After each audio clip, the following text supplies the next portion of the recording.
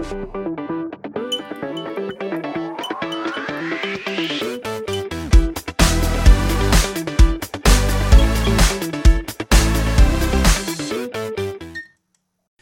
and welcome to the first ever Network Collective.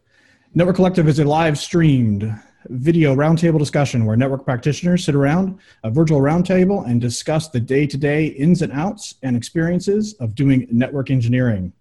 I want to take a moment to say a special hello to those of you who are watching on the live stream today. Thank you for taking the time to come and do this with us. If you'd like to participate, we will be watching Twitter under the hashtag Network Collective. We'd love to hear your thoughts, your comments, your questions, and we'll try to work them in if we can.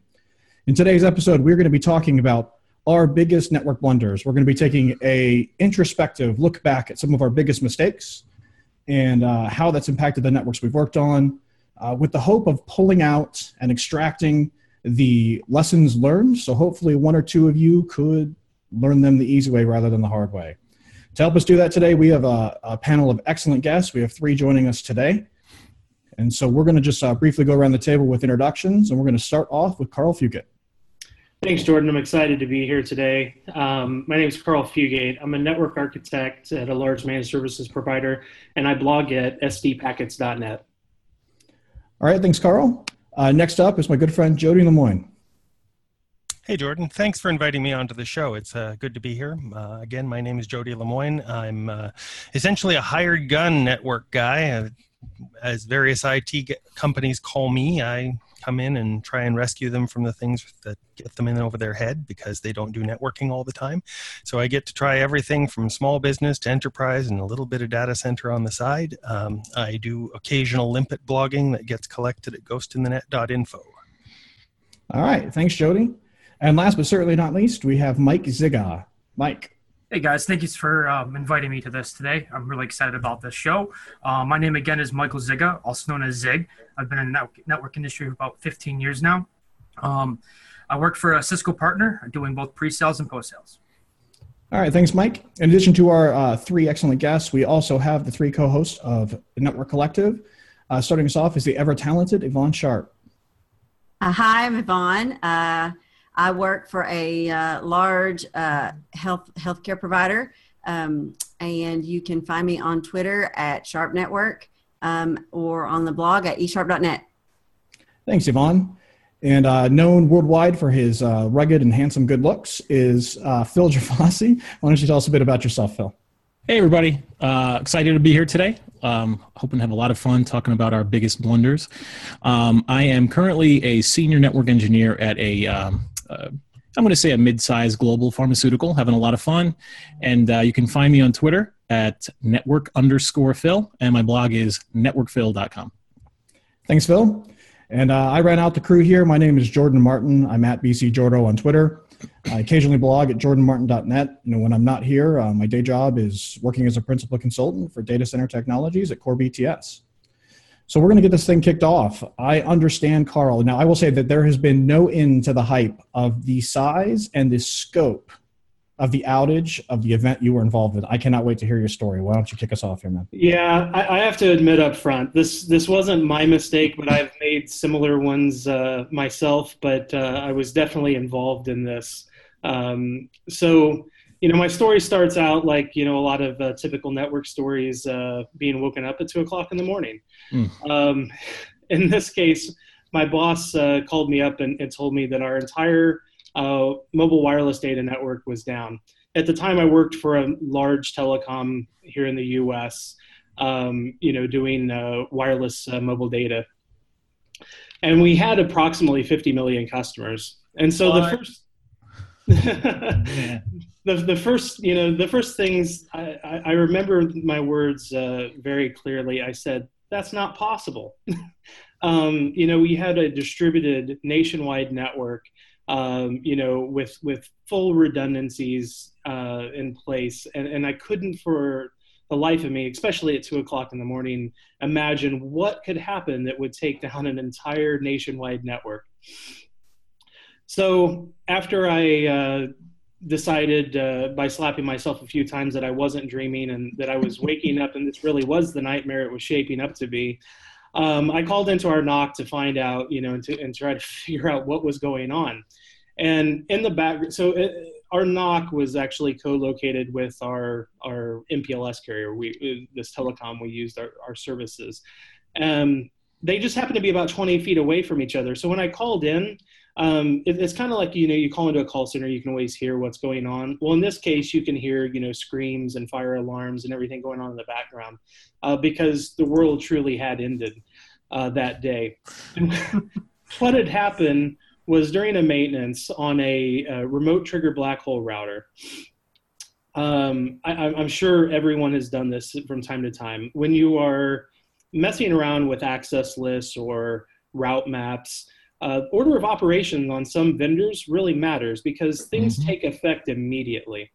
In this case, what had happened was through an errant change, they had remotely triggered black hole the 10/8 network. Now, in an MPLS network, that wouldn't really traditionally be a big problem, except for in our case, that was what was used for all of the loopback numbering. Well, in an MPLS network, loopback reachability is kind of important. So we had over 5,000 routers that lost their IBGP peering back to the rest of the network. Now, my network, I'm just a customer of this carrier, happened to use EVPN solutions to interconnect all of these things. It rode over that MPLS network. So my entire network was down, their entire network was down, and all of their customers were also down.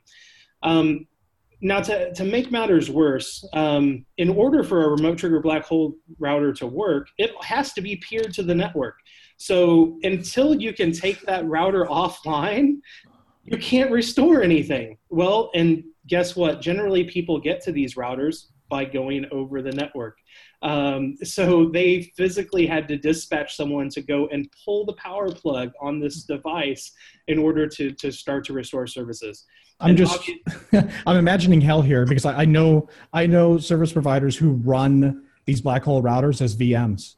I'm just imagining having to take down the whole virtual environment for and it would never go down, right? It would just shift from VM farm to VM farm. So you don't even know where it is. Yeah, exactly. So this fortunately this was a decade ago when we were actually still using routers for what they were intended to be used for, but So eventually this gets restored, but as you guys are all aware, a small outage, where just all of your WAN links go down, that's not even the biggest problem. At that point, the biggest problem is actually restoring everything that wasn't communicating for hours. Databases really don't like that.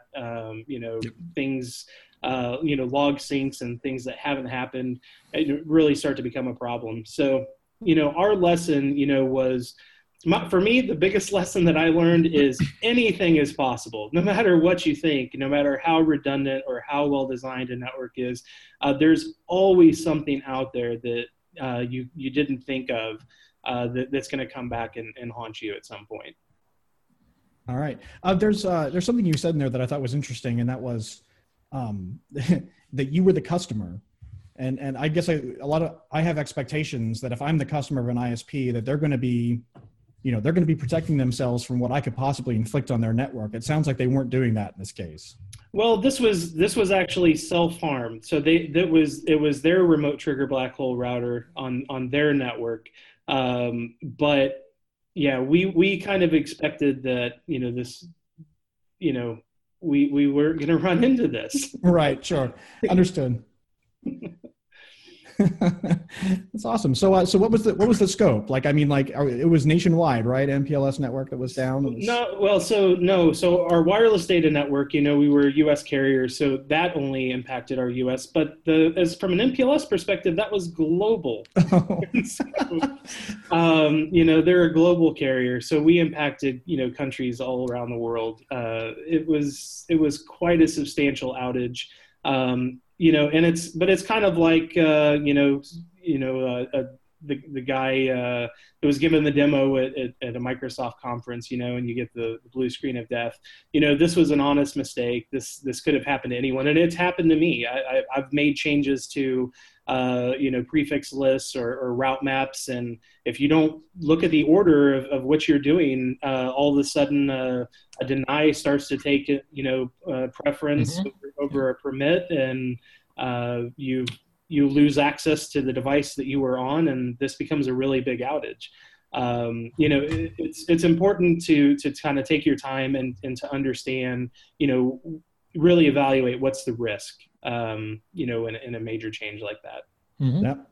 So the hardest thing with network engineering architecture especially is like understanding what those cascading failures could be and anticipating those and putting systems in place to stop the cascade. Because I think we've all found ourselves in one of those, and you're like, oh, like I've got this one thing that's broken, but now I've got all these other dominoes that have fallen, and you suddenly are like, how do we get back? Yeah. I'm going to say from a scope perspective, unless we have someone working from NASA, I don't think anyone's going to trump that one. I like how he said, well, it only affected the U.S. Yes, our MPLS was global, but my responsibility was just the U.S. Just a little. Yeah. All right. Well, thank you, Carl. Jody, I'm not even going to preempt yours at all. I just want to hear what you have to bring to the table, because I know you've got some good stories. Well, it certainly doesn't have the scope of that one. That one, like, there's just no, not even going to try. But I am going to tell you, going to gather everyone around and tell you a story a long time ago in an IT environment far, far away. Back in the 90s, back when I was very firmly, early 90s actually, when I was very firmly on the Dunning-Kruger side of imposter syndrome. When I knew a lot less than I thought I did, I was given the task of building an expansion office for the company that I worked for. We had run out of space at our current building, and so we had rented space at a new building, and we were going to expand massively. We had about 800 people across the board, server farms on both sides, or well, what server farms were back then anyway. And we figured, okay, let's not go to our ISPs and our various telco providers for this, because they're going to see the opportunity to charge us an arm and a leg. Let's look at other options. Oh, well, the local power company in Toronto had laid scads of fiber to handle their own systems, and it was far more than they ever needed. So they'd started selling it off, at least leasing it off as dark fiber. And we said, okay, we can condition both ends ourselves. It'll be great. No problem. This was easy. And how hard could it be? You're going to put a couple fiber connections in. You're going to connect the environments. It's going to be easy, right? Well, I made the decision. No, I defaulted to the decision of establishing a layer 2 connection between these two buildings. And this is long before the days of, monitoring. You just plugged things in and let them go. That was just what you did back then, especially if your experience was fairly minimal. Were switches still bridges back then? No, they were actually switches. They were the cutting edge Catalyst 5500 with the route switch module as the daughter board sticking on the top. Wasn't that something else? So yeah, we had that going on. We did not have the route switch module sticking on the daughter board at the top, believe it or not, or this might have been more easily solved. So the problem is this doesn't bring down the network. This just makes the network erratic. Yep. Some stuff works, some stuff doesn't. Broadcast saturation gets interesting because you got a 100 megabit link between two 400 person 100 megabit environments, and you're wondering what could possibly go wrong in that. Well, we found out the hard way. So here we are very quickly ordering a layer 3 switch. This was the new thing. We put in a 2948G L3. Now, for anyone who's ever worked on a 2948G L3, these are the horrors of layer 3 switches. These were the things that Cisco did their lesson learned from to develop better switching models down the road. It did fix things. It was able to segregate our environments and everything went well. It had its own problems down the road. I'm not gonna defend it, but it fixed the immediate problem. And I think it was that moment that was the transition from Dunning-Kruger to imposter syndrome, where I realized just how little I actually knew about the situation and how much I needed to know. And the lesson learned is, if you don't fully understand what you're doing, it's going to bite you. It just is. There's, you might get away with it once or twice, but it's going to call you back. It's a skeleton in the closet that you're going to have to go revisit. Mm-hmm. And after that, thankfully in this day and age, you can lab everything before you actually do it. But back then, if you didn't have production equipment to play with or a good budget, neither of which we really had, that was the way it was. I got to say, the only time I actually ever really feel like I, quote, know what I'm doing, like you were saying, is when I'm teaching somebody that has no idea what networking is. And I'm like, a VLAN is a, thing with a layer 2 broadcast. Easy. But any other time I'm at work, cut over anything, no. And there's this feeling you get in your gut right before you hit the button or shut down the interface every single time. Yes. Or when will it go bad? A copy run start on your Nexus and it goes away for a little while, and they do it every single time, but you're still like, oh, show me my prompt. Is it going to come back? Is it going to come back? I mean, it's just the nature of the beast, I think.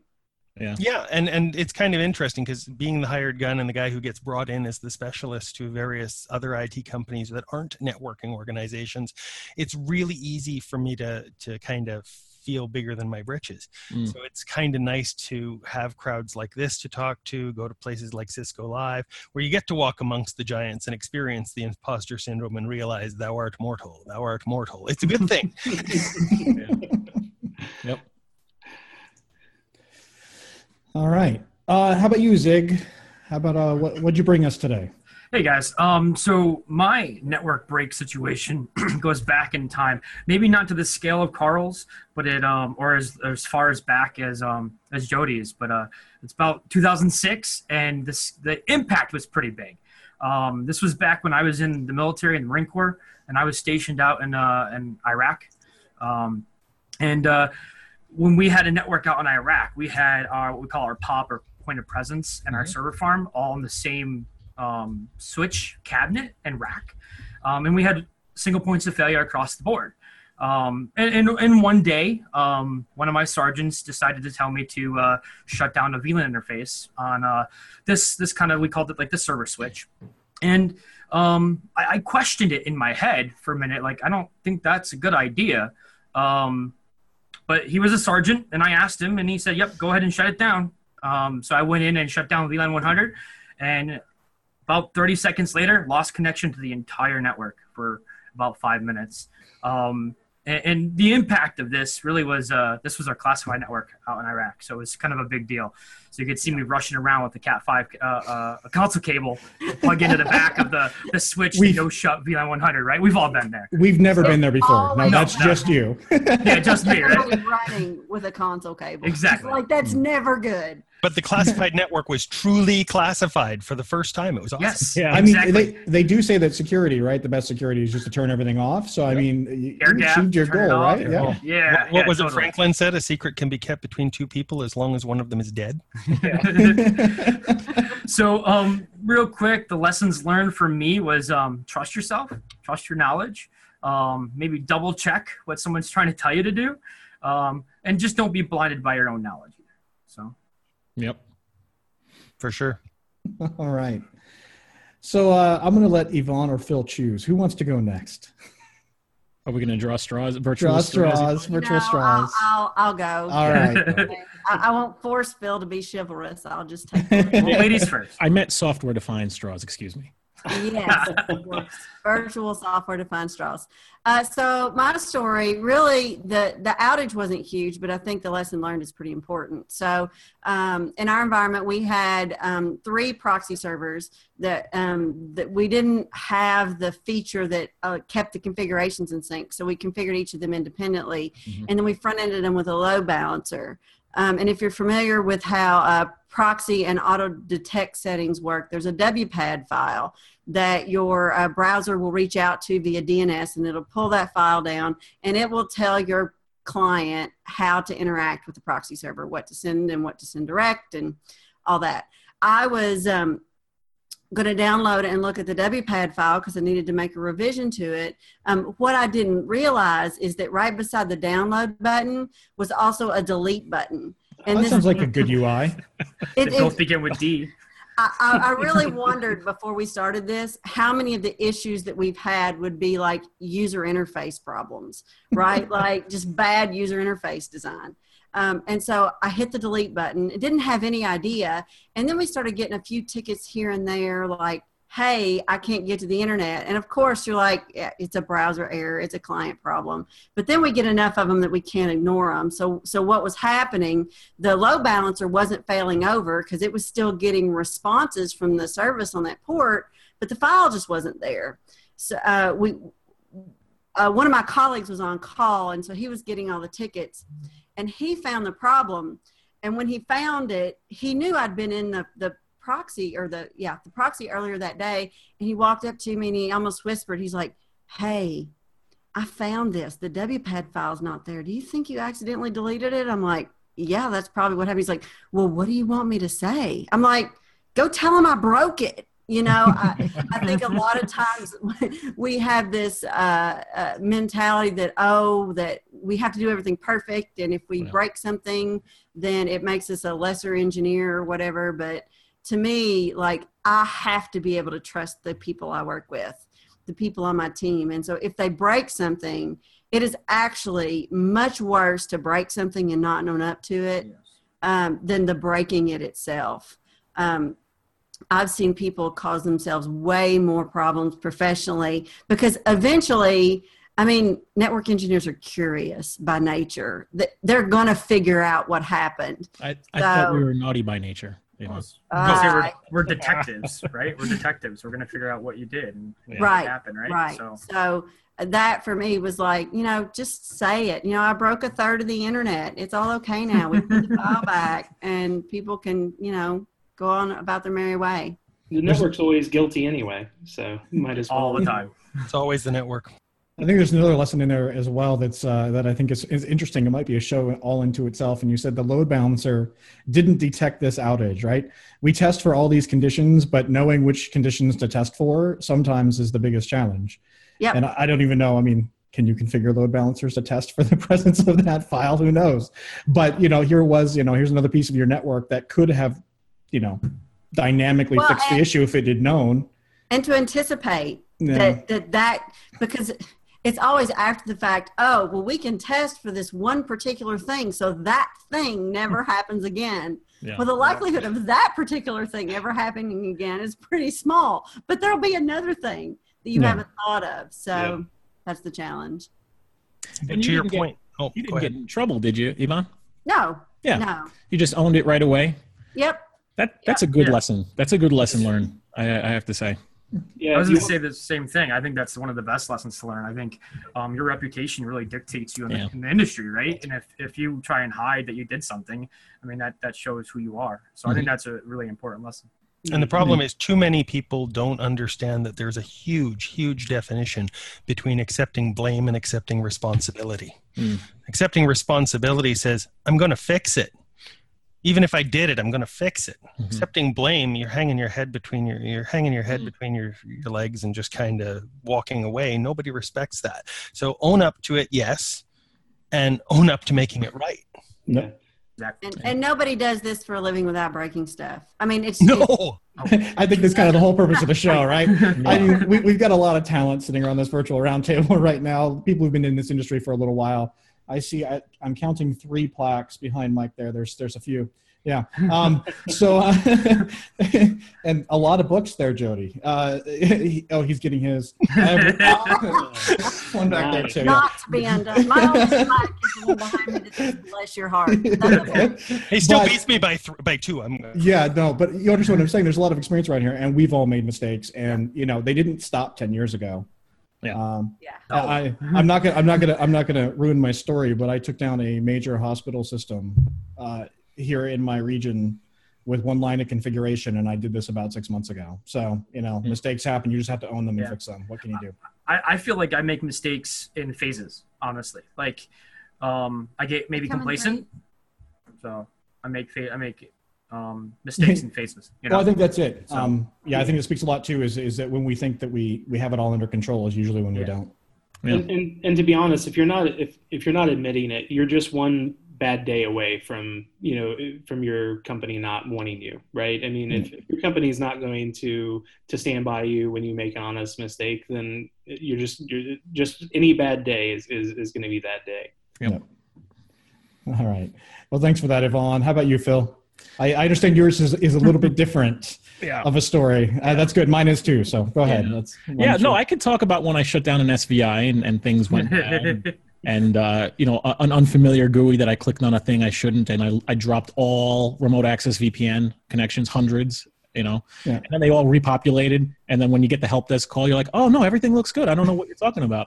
There's so many times. There's a classic one here that Matt from Twitter had put out there, and we've all done it, right? Is the VLAN add in a trunk command. And leaving out the add command, and all of a sudden that trunk allows one VLAN. Yeah, we've all done that one. Yeah. But there's one, so I've done a lot of those that I have the lessons learned that are technical lessons learned that I stick in my brain, right? But there's one that got me in the heart, okay? And this was about 9 years ago, and I worked for a smallish VAR, a regional VAR in my area, and I was at a multi-site like law firm or medical practice, whatever it was, and they had like their server room was just like 4 racks of gear. And the last rack was their network gear with their core switch and then some 2900 routers on the top, ASAs and the whole thing. And the last rack wasn't bolted down. The others were, and they were perfectly lined up. You're laughing because you know it. And I have a slight OCD about things being neat and clean. Like just you. None of the rest of us. None of us are detail oriented and focused on the stupid stuff. Like I love Victorian gardens and my bed made perfectly, and my couch is lined up with the floorboards, which is where I'm going with this. So I'm looking down at the base of the racks, and they're parallel to the tiles, and that makes me feel good inside. And so the last rack was not. And it wasn't bolted down. So I'm like, I'm going to make this parallel and fit and line up perfectly. So again, this wasn't like I took down all the BGP peers for some global network. I just grabbed that rack like a bull in a china shop. That's what I'm trying to say. And started yanking it, trying to do it. And all of a sudden, when I gave it a good yank and it turned, I heard pop, pop, pop, pop, pop.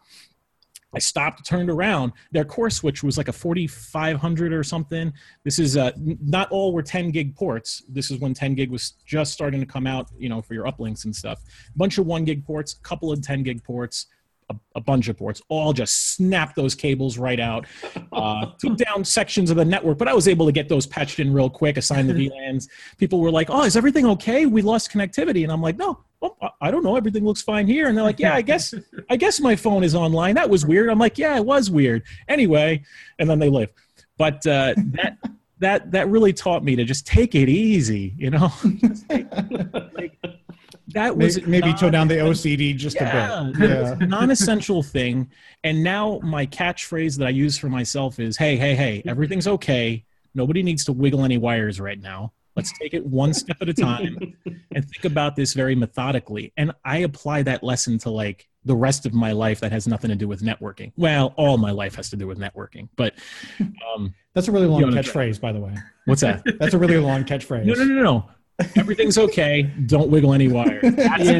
Just the next time you see Phil, just ask him how long he took to set up his lighting, for today. Yeah.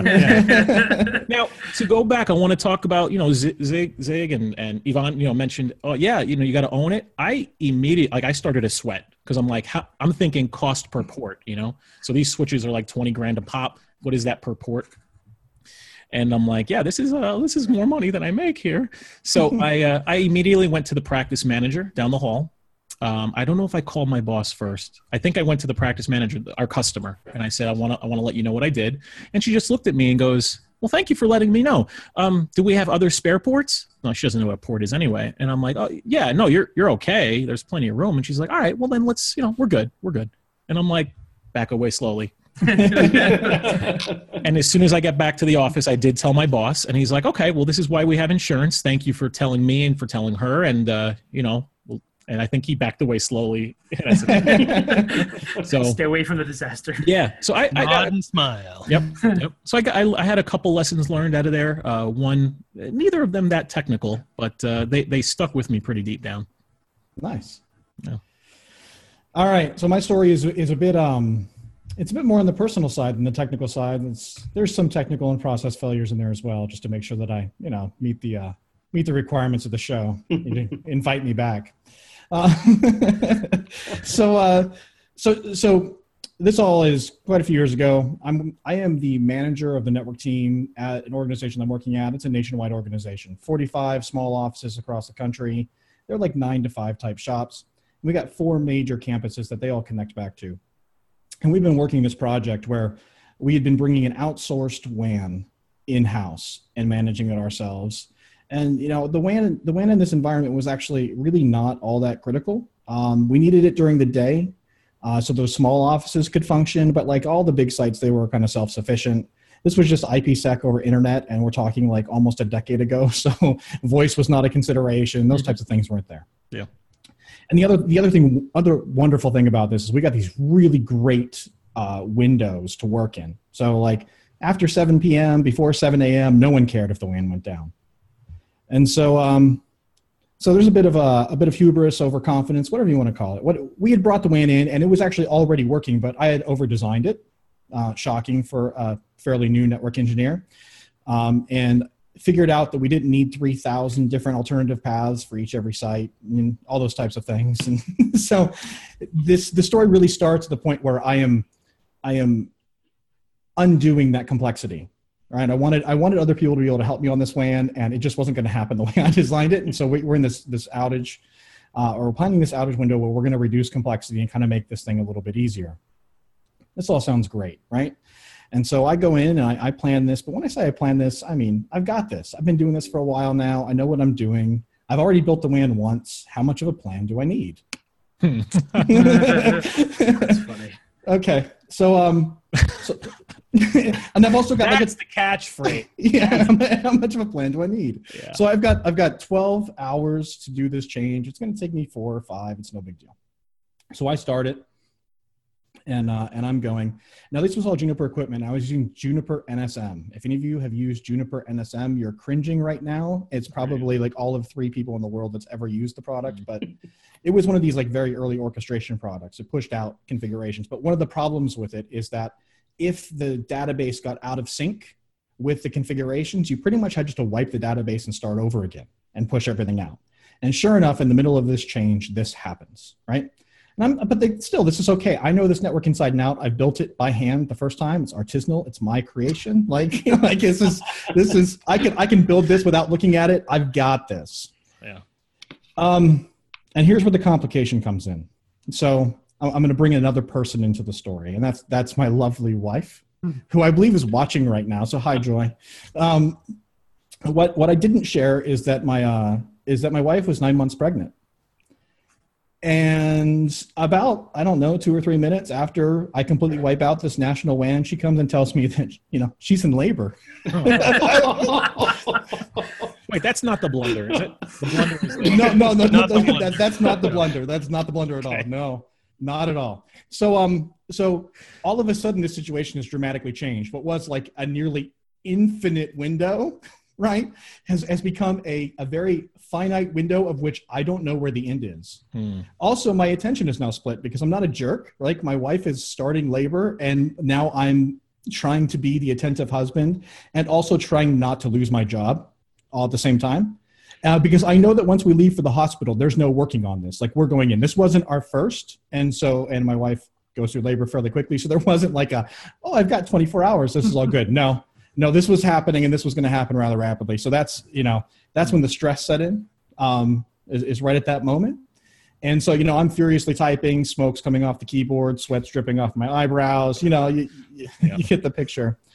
And I furiously rebuilt this WAN, and I think it was about an hour and a half it took me to rebuild it from the ground up. Now, the wise thing to do at that point, right, would have been say, hey, Jordan, don't be an idiot. Hand this off to your coworker, right? Mm-hmm. Was the manager a group of people who managed the network? But hold on. I was so smart that I didn't bring anyone along with me when I did this. I didn't help anyone know how to manage Juniper equipment. That was new to our environment. No good can come of this. Exactly. And on top of that, the WAN we hadn't managed. Like everyone who worked there who was experienced always just called somebody, right? And that's no longer the case. We just brought it in-house. So we didn't have a ton of WAN experience in-house either.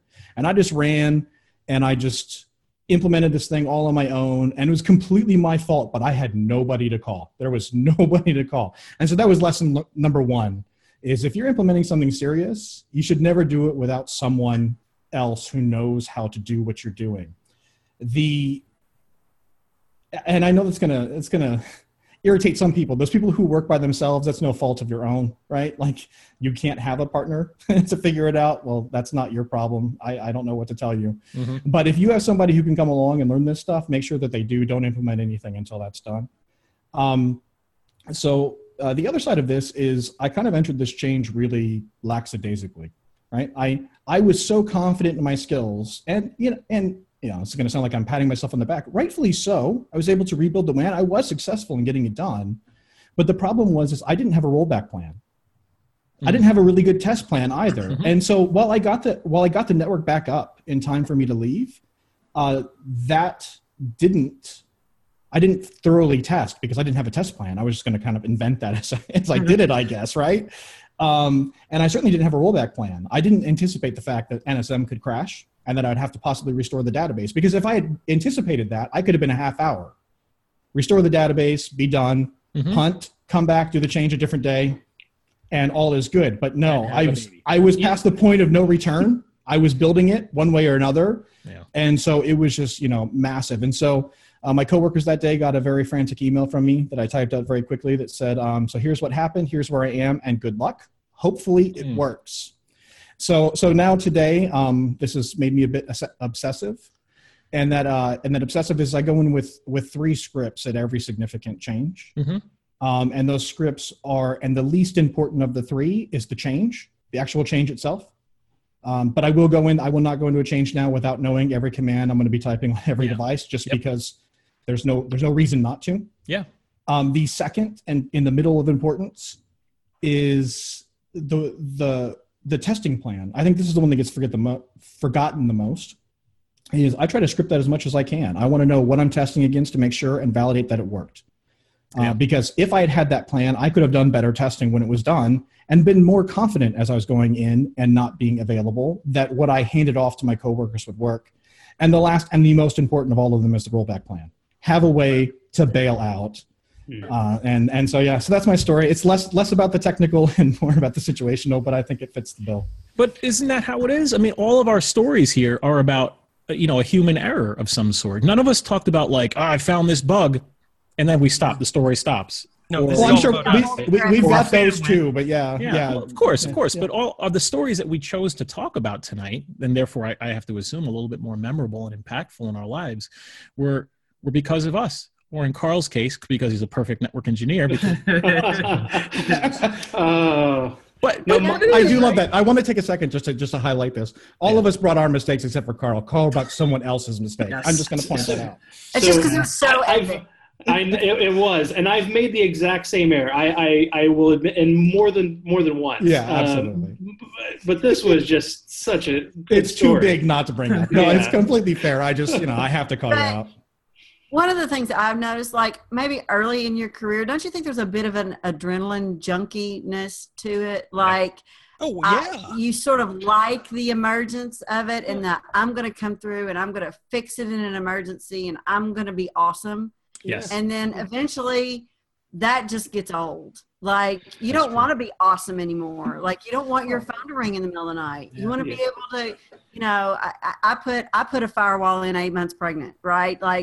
I know what that's like to want to just have it work and step away. And that changes your whole perspective. And at some point, you've got to get there or you're going to burn yourself out or lose your job. Yeah. There are a lot of downsides to being the hero.